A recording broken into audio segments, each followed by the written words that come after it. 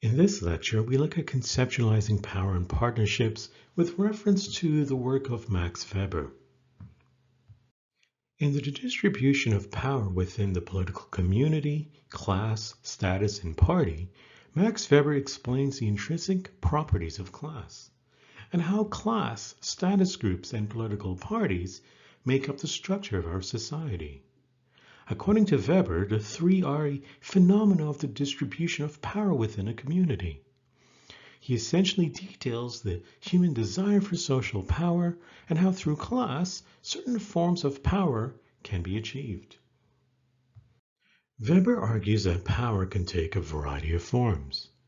Power refers to the chance of an individual or number of individuals to realize their own will in a communal action, even against the resistance of others who are participating in the action. A person's power can be shown in the social order through his or her status, in the economic order through his or her class, and in the political order through his or her party. Thus, class, status, and party are each aspects of the distribution of power within a community. Social order refers to the arrangement of social honor or prestige within a society. Different status groups occupy different places along the prestige continuum. Economic order, in turn, refers to the general distribution of economic goods and services, for example, from owners and non-owners. That is, to the arrangement of classes within a society. Finally, political order relates to the distribution of power amongst groups, parties, to influence communal decisions. Aware that money or capital also has a large role in the distribution of power, Weber begins to discuss class and how economic inequality shapes class. Class is defined in terms of the market situation. A class exists when a number of individuals have in common a specific casual component of their life chances, insofar as this component is represented exclusively by economic interests in the possession of goods and opportunities for income, and is represented under the conditions of the commodity or labor markets. When market conditions prevail, property and lack of property are the basic categories of all class situations. We'll discuss this in greater depth in the next slide. At this stage, however, we must point out that the concept of class interest is ambiguous. Collective action based on class situations is determined by the transparency of the connections between the causes and the consequences of the class situation. If the contrast between the life chances of different class situations is merely seen as an acceptable absolute fact, no action will be taken to change the class situation. A class in and of itself does not necessarily constitute a group. In fact, Weber writes, the degree in which social action and possibly associations emerge from the mass behavior of the members of a class is linked to general cultural conditions, especially those of an intellectual sort. He further writes, if classes are not groups, class situations emerge only on the basis of social action. Put simply, an individual's class is determined by what choices that individual or community has in order to sustain comfortable means of living. Property is the basic category that Weber believes defines class situation. The basic economic concept of supply and demand reigns over this important fact of life. The demand for land is infinite, while the supply is limited. This entails that ownership of land has a potential of power. If one has a lot of property, and many are looking to buy that property, the individual has the power to distribute the land to whoever they want, for whatever purpose, and for as much money as the market dictates. While property being the simplest yet most profitable form of all goods, Weber goes on to detail what he calls the market situation. The market situation is primarily the class relationship between renters and those who offer a service or good and must rent a piece of property. The property owners are often of the upper class and have control of their life situation. In contrast, those who own no property are primarily of the lower middle classes and have little control over their life situation since they must follow certain societal rules put in place by the ruling class. In short, economic interest is at the forefront of class status as well as social power. Weber goes on to note that in past time periods, mainly in the Middle Ages, economic interest was monopolized, causing the gap between the rich and poor to be astronomical. Unlike the present day, he suggests, there is no fence in the middle for those teetering towards one side or another. It was either poverty or riches. Weber claims that the class struggle between the business owner and the worker is the result of both having conflictual goals.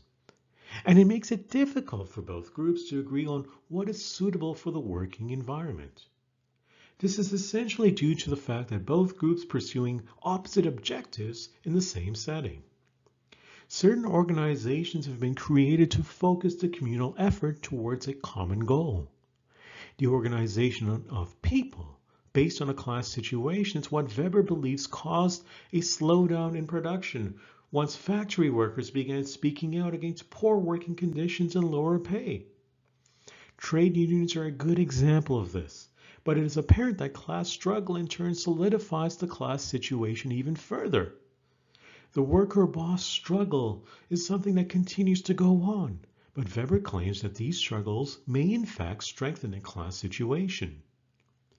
This is mainly due to the fact that class is forced to act accordingly to their prescribed class situation. However, he feels that does not make a class a community, since the assumption that people in similar class situations share similar ideals and beliefs is simplifying a complex situation. Nevertheless, history has shown that most class struggles are the result of the lower classes protesting the actions of the upper classes. The reason being, as Weber states, those who control property in turn have power, and in society those who have wealth have the property. Weber goes on to mention how the equal distribution of capital to a class as a whole would create a drastically different attitude than the current state, where wealth is often unevenly spread out and the attitudes vary by class. He argues all communities are arranged in a manner that goods, tangible and intangible, symbolic and material, are distributed. Such a distribution is always unequal and necessarily involves power. As we have and will continue to see, classes, status groups, and parties are phenomena of the distribution of power within a community. Status groups make up the social order, classes the economic order, and parties the legal and political order. Each order affects and is affected by the other. Unlike classes, status groups delineate a quality of social groups. When we go back to social honor, which Weber claims is the pursuit of all people, status groups are a way to achieve social honor depending on basic societal conventions. Essentially, social groups are communities of people who share similar lifestyles and gather communally to celebrate their chosen style of life. While he contends that people of different classes can mingle together in status groups, the possibility of say a dock worker going to a gala event at a country club is remote. In most cases, a person's lifestyle is determined by their economic status, but monetary reasons are not the only method of creating a lifestyle. Further, the way in which social honor is distributed in the community is called the status order. The criteria for entry into a status group may take forms such as a sharing of kinship groups or a certain level of education. The most extreme of a status system with a high level of closure, that is, strong restriction of mobility between status, is the caste system. Their status distinctions are guaranteed not only by law and convention, but also by religious sanctions. We can thus assert that ethnic or cultural aspects have a large effect on a person's lifestyle, which in turn determines what status group they affiliate with. It is ethnic-based status groups that often work more on tradition or ritual, and in certain circles the exclusion of other groups or people is a commonly practiced tradition. Weber argues that status honor is a more important source of a group's social action than is class or relation to markets. Status groups can do this in a variety of ways. First, status may be a means of maintaining the position of a group that does have privilege. The status group may be closed, with privileges available only to those in the group and denied to those outside the group. Further, a status group may lead to the development of parties to further some specific interests of the status group. Thus, status groups may become the means by which power or authority is exercised. The Old Boys Network, professional status groups and organizations, religious or ethnic groups. The key point to remember is this, is that social honor may be accorded to those who behave in the manner considered desirable by the status group. In this way, the ends of a status group may be furthered. Social approval is a means of achieving the ends of the group, while social disapproval may be used as a means of disciplining those who do not behave in the approved manner. Status group can also be seen as having those individuals who have limited power to begin with, who then form a status group in an attempt to gain greater control over economic and social resources. Here, if resources are scarce, forming a group which is able to exercise some control over the distribution of these resources may be a means of increasing the power of that group in society. For example, the professionalization of the medical profession could be an example of this. And really, in general, the professionalization of any occupational grouping is a means of achieving these ends.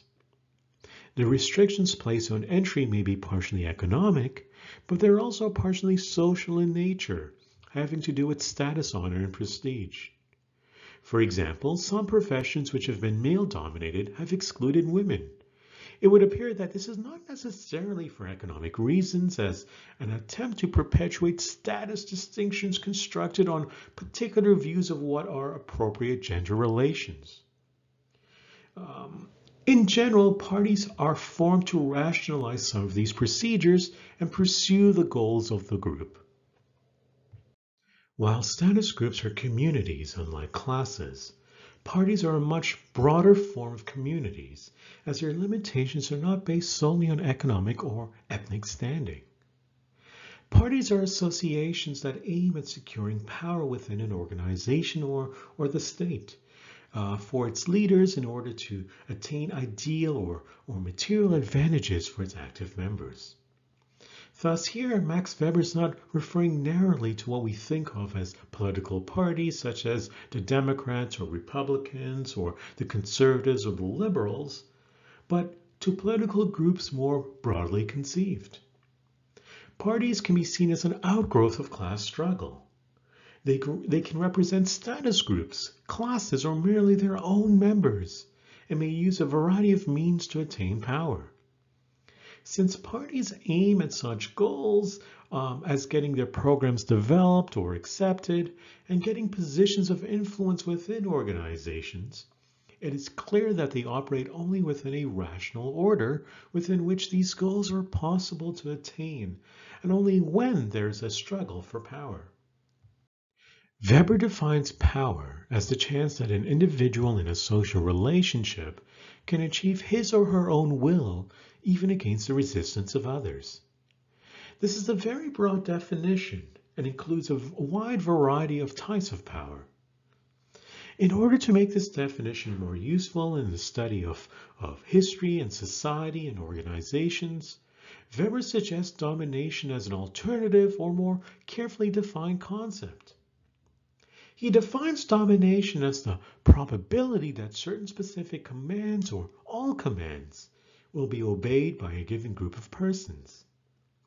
Features associated with domination are obedience, interest, belief, and regularity. He notes that Every genuine form of domination implies a minimum of voluntary compliance. That is an interest based on ulterior motives or general acceptance. That is an interest in obedience. Examples of dominance can include parent-child relationships, employer-employee relationships, teacher-student relationships, domination within the family, political rule that is generally accepted and obeyed. Namely, a power relation is one in which dominance involves one of three attributes. There is first a voluntary compliance or obedience. Here, individuals are not necessarily forced to obey, but they do so voluntarily. Those who obey do so because they have an interest in doing so, or at least they believe they have such an interest. Another attribute is the belief in the legitimacy of the actions of the dominant individual or group is likely. Although here Weber defines this as authority. That is, the particular claim to legitimacy is to a significant degree and according to its type treated as valid. A third attribute is compliance or obedience is not haphazard or associated with a short-term social relationship, but it is a sustained relationship of domination and subordination so that regular patterns of inequality are established. When dominance continues for a considerable period of time, it becomes a structured phenomena, and the forms of dominance becomes the social structures of society.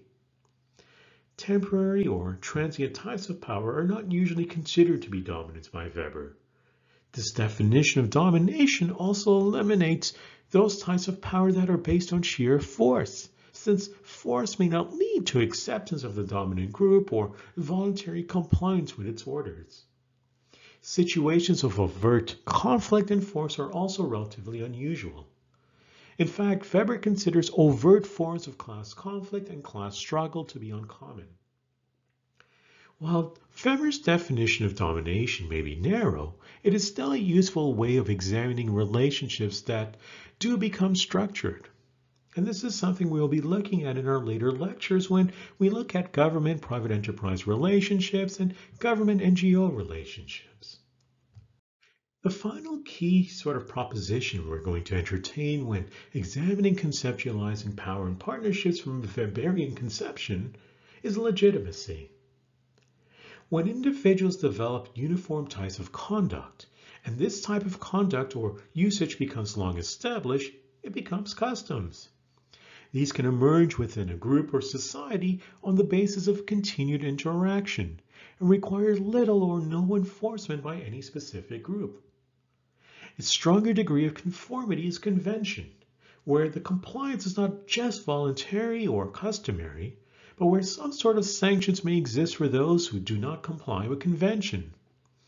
These may be informal sanctions, leading to mild disapproval, or they may be strong sanctions associated with discipline or ostracism.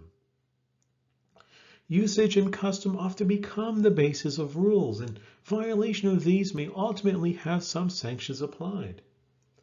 Where convention is adopted by an individual or a group that has the legitimate capacity and duty to impose sanctions, the convention can become law.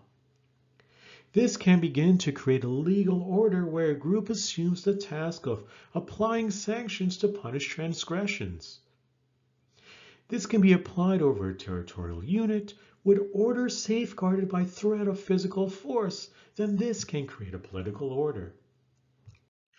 Weber's theories on power and partnerships and how class, status groups, and political parties make up the structure of our society and permeates within our organizations have become salient and important in understanding how we can understand different relationships between the state and other types of entities. In our next lecture, we will be looking at one sort of relationship, notably looking at government-private enterprise relationships.